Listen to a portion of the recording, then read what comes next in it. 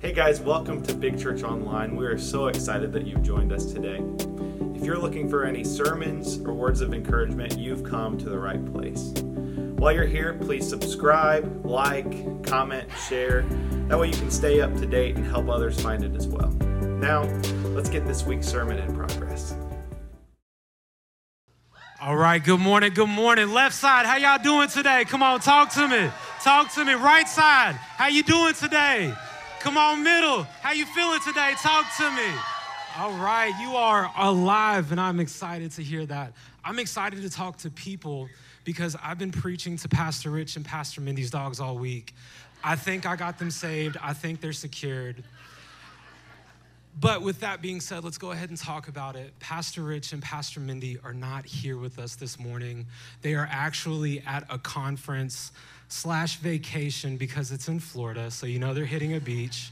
But they deserve it. I mean, they do so much that we see, they do so much that we don't see. So we are just praying that God is just revealing himself in a deeper level to them so that when they come back, they're ready to release that. And we're just praying that they're enjoying their time, hopefully not too much because we're gonna need one of them to speak next week. But with that being said, you got stuck with me this morning. And so let's do a sermonic survey. Who has never heard me preach? You were looking at me, looking at you, thinking, who is this big body on stage? Okay. Anything I mess up, just come back next week and Pastor Rich will fix it. Amen? I'm kidding. But like that video said, I mean, that's one of my favorite movies. And he talks about soul power. And I want to talk about our soul this morning, because I think so often we care more about how we're going to be entertained versus how we're going to care for our soul. I think we care way too much about what we're going to feed ourselves versus what we will feed our soul. And so to get a better understanding of what we're talking about, we're going to go to the great theologian, Google. Some of you just found out he's a theologian. And so Google says that the definition of our soul, it is the spiritual or immaterial or emotional part of our being. And I love what the Gospel of Mark says, is anything worth more than your soul? I love what the Gospel of John says, if your soul is well, your life will be well also. And so before we go any further, let's pray. Heavenly Father, we just say good morning. God, I thank you that nobody in this room is here by accident. And so with that being said, God, I pray that I would remove myself from the situation and just give you full control. God, I pray that you would use me as a vessel to speak to your people. Lord, they came expecting.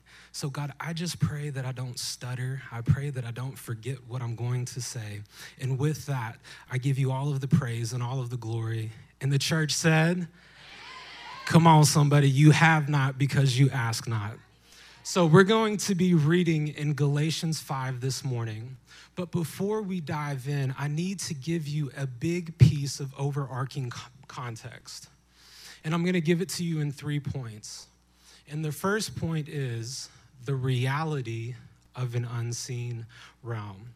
That you are a person with a physical body we see in the natural, but there is also a part of your being that is your soul, and it is immaterial. And there is a spiritual world just on the other side of our world. And for God, his reality is both realms.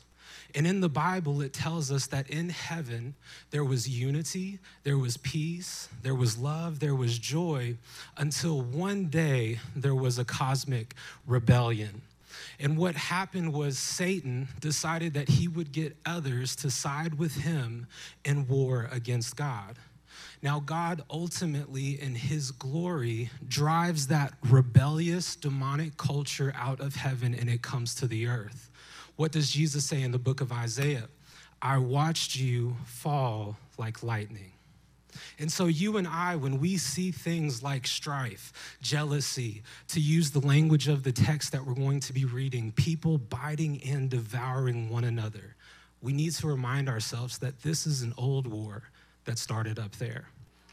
That is the reality of the unseen realm. The second thing, God creates, Satan counterfeits. Satan cannot create anything. He can only give you a mimicked, corrupt copy of what God already made. What are some examples? I'm so happy you asked. Well, God creates truth, and the counterfeit is lies. God creates angels, and the counterfeit is demons. God wants you to be spirit-filled, and the counterfeit is for you to be demon-possessed. And what you're going to see today is that God's desire for you and I is to live in freedom. And the counterfeit is slavery. And the third thing and the last thing, so we are in the place between the times. God already won his war in heaven. He drove out the culture of rebellion. So heaven has a culture and hell has a culture. You're going to see them today. The culture of heaven, love, joy, peace, patience, goodness, faithfulness, and other things. In addition, the works of the flesh, that's the culture of hell. Addiction, strife, jealousy, enmity, and other things. And so you and I, we have the ability and the opportunity to either invite heaven down into our life or to pull hell up into our life. But what you need to know is that the two cultures do not coexist. And how does Jesus teach us to pray? Thy kingdom come, thy will be done on earth as it is in heaven. So you were built, made, and created to pull heaven down into your life. And to really just scope in the shot, before we jump in, the war has now come to the church. And Paul is writing to address what God creates and what Satan counterfeits. Not only does the war come to the church family, but it comes to your family and it comes to your relationships.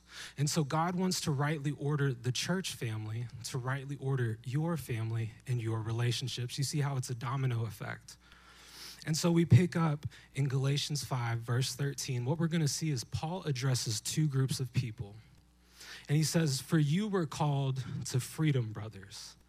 I'll go ahead and add, my sisters, ladies, you're not left out this morning. Only do not use your freedom as an opportunity for the flesh. He just addressed the first group of people. These are the rebellious people.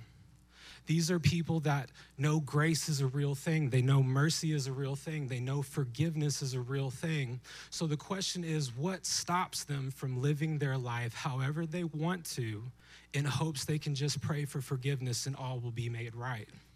And Paul is specifically warning against that. Do not use your freedom for the flesh. Now, what is flesh? That is you minus God. You minus God is the flesh. And Paul is saying, don't go after that, which is the counterfeit. But through love, serve one another. For the whole law is fulfilled in one word. You shall love your neighbor as yourself. But if you bite and devour one another, watch out that you are not consumed by one another. This is the second group of people that Paul is addressing, and it is the religious folks. These are people that know the rules. They follow the laws. They cross their T's and dot their I's. And what Paul is telling us is we have to figure out which one is the counterfeit. Is it religion or is it rebellion? The answer is they both are. They both are. You need to know that. The first thing that Paul tells us is that religion and rebellion are both hell up, not kingdom down. And there's all of this conflict, there's all of this arguing. On the religious side, they're saying, well, you take your liberty too far, you do things that you're not supposed to do, you abuse the grace of God. And the rebellious people are saying, well, you're not loving, you're not showing mercy, you do not remind us of the character of Christ. And so the religious and the rebellious, they're arguing, they're having conflict. It reminds me of a story that Jesus tells. And Pastor Rich is going to be so upset that he missed this. It's the story of the prodigal son. And so Jesus tells this story, and a father has two sons. One is religious, one is rebellious. The rebellious son goes off to Vegas, squanders his inheritance. He does some naughty things. The religious son, he was not unrighteous, but he is self-righteous. And so when the rebellious son returns home, The religious son can't greet him, can't talk to him. His father is excited that the rebellious son has returned. He's repented, and he throws a big celebration. And the father realizes that the religious son is not joining him. And so he goes to the religious son. Son, why will you not join us? And what does he do? He begins to present his resume. Well, this is who I am. This is what I've done. There are rules, and I am a rule keeper. Here's the truth. We're all rule breakers. We're all law breakers. We all fall short of the glory of God. So what do you do? Is there a third way? If it's not religion, it's not rebellion, what does Paul say in verse 16? But I say, walk by the Spirit. Say Spirit. Come on, say it like you mean it. There we go. But I say, walk by the Spirit, and you will not gratify the desires of your flesh. And so the key of the story of the prodigal son, it's not so much of the religious son or the rebellious son, but the Son of God telling the story. And Jesus' entire life was empowered by the Holy Spirit. And what Paul is saying is that the secret to a victorious, free, heaven-down, genuine, authentic relationship with God is the person, the presence, the power of the Holy Spirit. And so everyone here, you and I struggle with some element of the flesh. That's our fallen desires. And what Paul is saying is that there is one solution to all of those needs. I was thinking about it like this. When I first started the job I'm in right now, what I do is I go to businesses and I restock their first aid supplies. And some businesses are easier to get into than others. Some places I would walk in, knock on the door. Hey, I'm Trey. I'm here to take care of you. What do I need to do? Show me where to go. And I would find out that I'm getting stuck in warehouses and offices for like 20 minutes. And then finally, someone's nice enough to let me in. And then I'll go talk to the person I need to talk to, and they say, how was it? Wasn't too good, man. I got stuck in your warehouse for like 20 minutes. This forklift driver was looking at me like I'm crazy. And he's like, oh, we didn't give you a badge? I'm like, no, I would love one of those. And so when I got the badge, I was able to go and do what I needed to do. I could go from office to office, from in and out. The Holy Spirit is the badge that gives you access to the kingdom of heaven. You want righteousness, you want holiness, you want peace, you want love. The Holy Spirit is the badge that gives you access to the kingdom of heaven. And so I have 3 brave individuals that are going to come up on stage. Come on, come on, come on. Y'all clap it up for them. Yeah.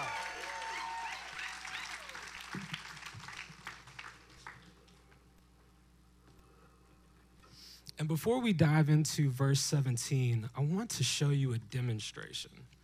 Here, you come over here.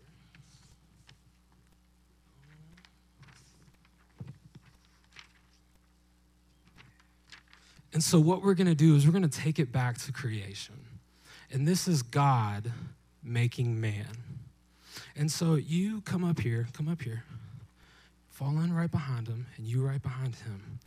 So as God creates man, he forms one being, he forms one body, and he calls his name Adam. And what does he say when he's making Adam? Let us make man in our image. And so since God said, let us make man in our image, stand over here, Adam has 3 parts. Are you picking up what I'm putting down?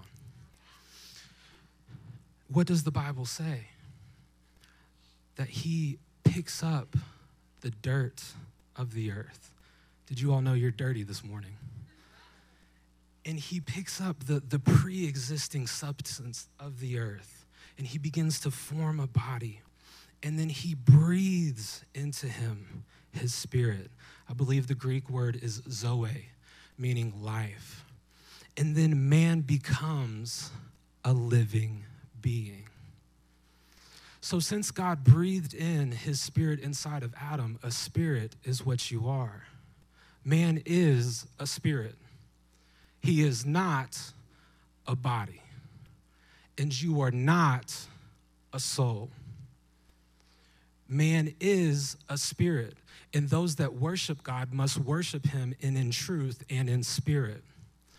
The soul is an attribute that you have. This is where my emotions flow or crush or shatter or break. This is what holds my pain, switch it up, my power, determination, my grind are housed here in my soul or mind. Mind is different from brain. The brain is a part of my body. So think of the body as an apartment. This is a rental. This is not what you own. It's an apartment. Depending on how you work out in the gym, it might be a mansion. So the body is where you live in. The soul is how you live it in. And the spirit is who lives in it. So let's talk about your soul for a second. David says, no man cared for my soul. They didn't care how I felt. They didn't care about the damage. They didn't care how I was feeling. But you need to know that just because you feel a certain way, that's not who you are. And so verse 17, it says that the desires of the spirit are against the flesh, and the desires of the flesh are against the spirit. And so the thing is, what you need to know is that if nothing went wrong in your life, there would still be a war in your members, coming from the fact that oil and vinegar do not mix. And so you face here, because the desires of the flesh are against the spirit, and the desires of the spirit are against the flesh. And on one side, your spirit is saying that you are holy. On the other side, your flesh is saying you are nasty. On one side, your spirit is saying that you are more than a conqueror. And on the other side, your body is saying you are nothing but a loser. And my soul keeps going backwards and forwards and backwards and forwards. And after a while, your soul says, y'all two are driving me crazy. And so many people say they're struggling with their mental health. But I think, in fact, what you're struggling with is your soul. But through the language changing, through culture changing, we have lost the correct language to identify the issue that we're experiencing. And if you can't identify the issue with the correct language, you're never going to be able to solve the problem. It seems kind of strategic, doesn't it?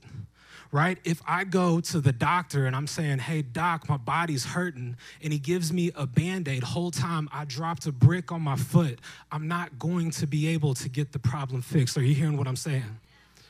Y'all give it up for them. They did great.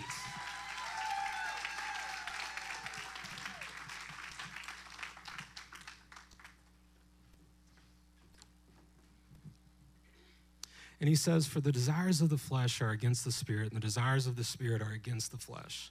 For these are opposed to each other. Pay close attention to keep you from doing the things you want to do. Most people think Christianity is about what you don't get to do. But once the Holy Spirit is inside of you, he changes your desires. Now you finally get to live out the new desires that God gives you as a new person, as a person that has experienced a new birth. Now let me say this.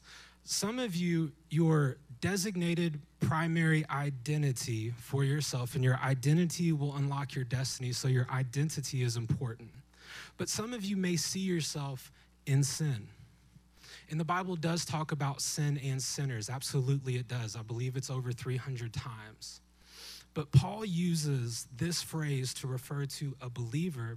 I believe that it's over 200 times. And the phrase is, in Christ. So how do you see yourself, in sin or in Christ? If you see yourself in sin, then you're thinking that your deepest desires are evil, ungodly, are religious, or rebellious.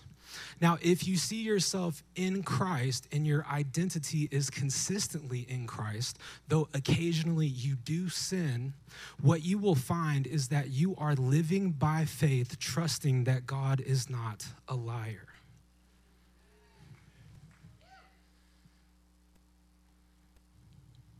And so if you are a Christian, your deepest desires are for Jesus, things that obey the word of God and are surrendered to the Holy Spirit. I'll give you an example. This is the primary difference between a Christian and a non-Christian. Both a Christian and a non-Christian struggle with temptation to sin, but for the non-Christian, the deepest desires are sin. And for the Christian, the deepest desires are the Spirit of God. That's the best way that I can say it.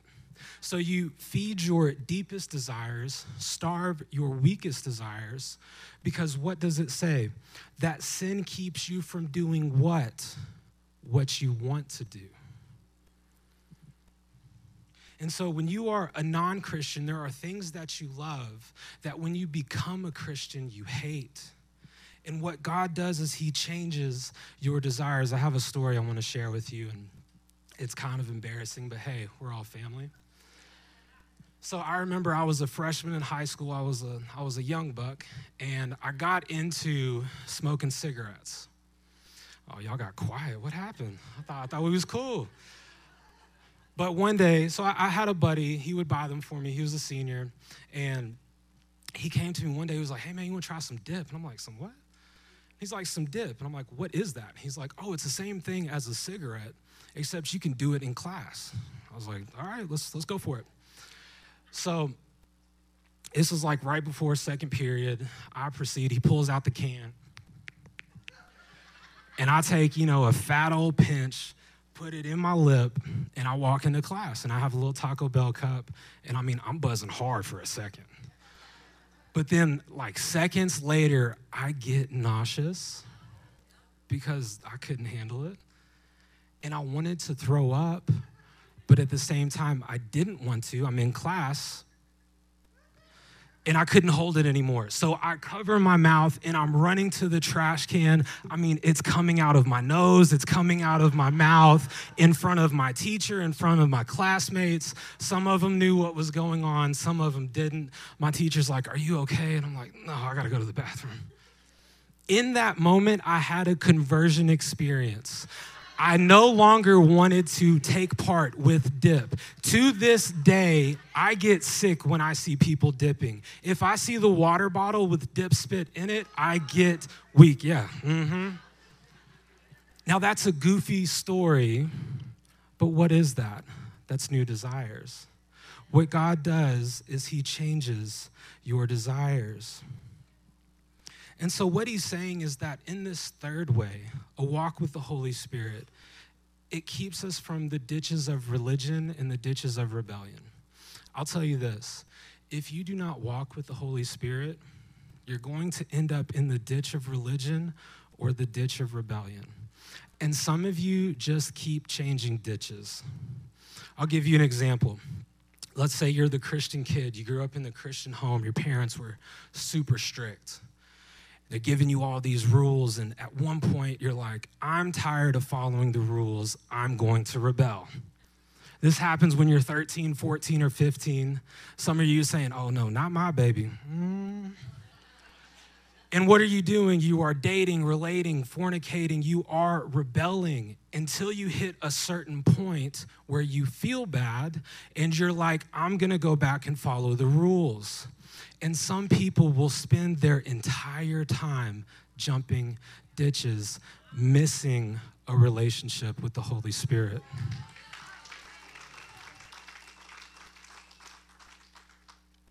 And so what Paul's getting ready to do is he's going to compare and contrast the works of the flesh and the fruit of the Spirit. The works of the flesh are hell up, the fruit of the Spirit are kingdom down. And he says in verse 19, "Now that the works of the flesh are evident," and in an age of social media, they are really evident. Do you hear what I'm saying?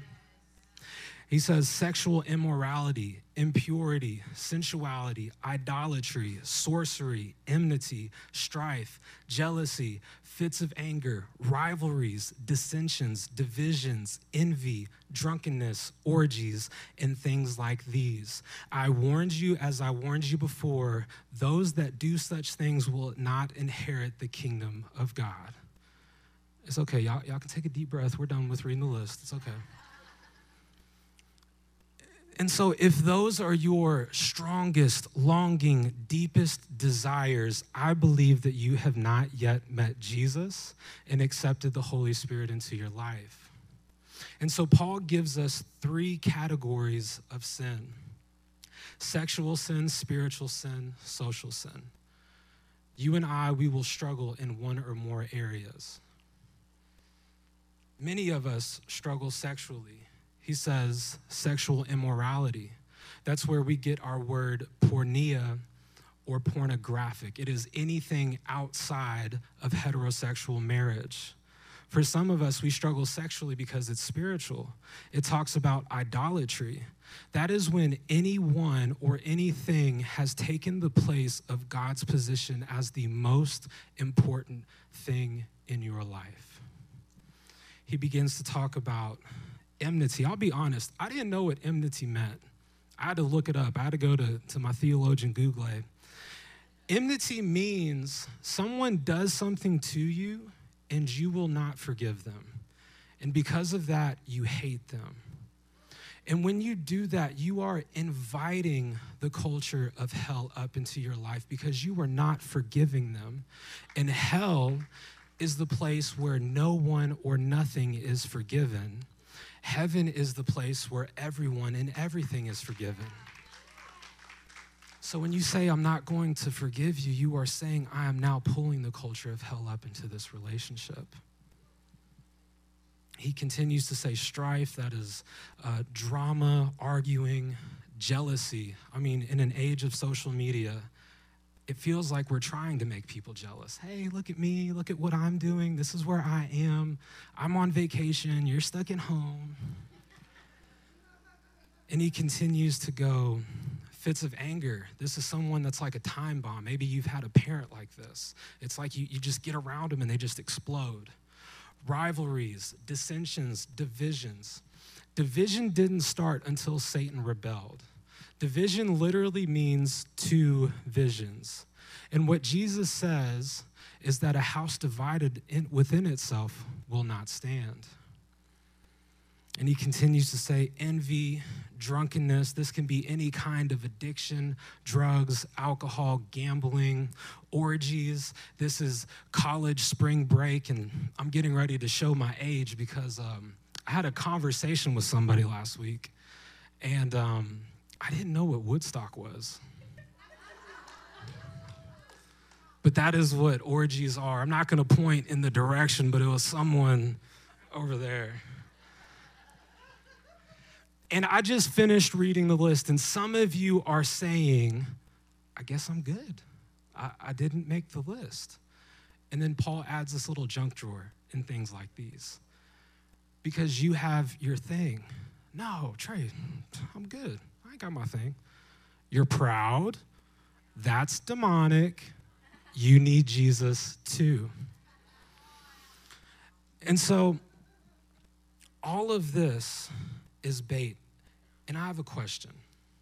How many of you, let's just be honest, how many of you have these things tempt you, try you, test you? They do. And so what we need to do is have some measure of grace with one another. Because of what you struggle with is different than what they struggle with. And because they don't struggle with it and you do, you will judge each other. Well, how do you struggle with that? That doesn't make any sense. Are you seriously struggling with that? Oh my gosh, well, yeah, but you struggle with that. Oh, no, I don't. That's just my personality. I took the test. I'm a JERK. That's how I scored out.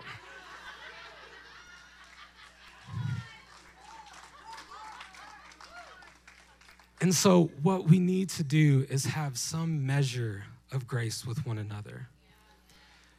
Because Satan uses these things to bait the hook of your flesh. How many of you all fish? You enjoy fishing? Show of hands. Okay. I used to. I no longer do. I found out there is fish at the store. No.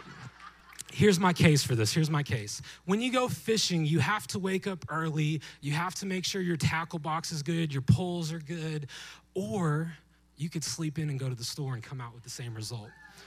So I prayed about it. That's what I've come up with. But all of this is bait. And the thing that you need to know about fishing is what fish are in the water, and that determines what? What you bait your hook with. And so Satan does not care what bait he puts on your hook, as long as you're willing to partake in it, and he can reel you into the boat and take you with him. And so all of us have our tempting bait. And the key is that when you see it, remind yourself there's a hook in there. So is there any other option from religion or rebellion or the works of the flesh? Yes, it's the fruit of the Spirit. Verse 22, but the fruit of the Spirit is love. The kingdom of God is love, and Satan cannot counterfeit love. It is joy, it is peace, it is patience, kindness, goodness, faithfulness, gentleness, self-control. Against such things there is no law. Nobody has a problem with doing these things. And those that belong to Jesus Christ have crucified the flesh. So check this out. Since Jesus died, you can put your sin to death. Since Jesus paid the price, you don't have to minimize your sin. You don't have to compartmentalize your sin and try to keep it from taking over your life.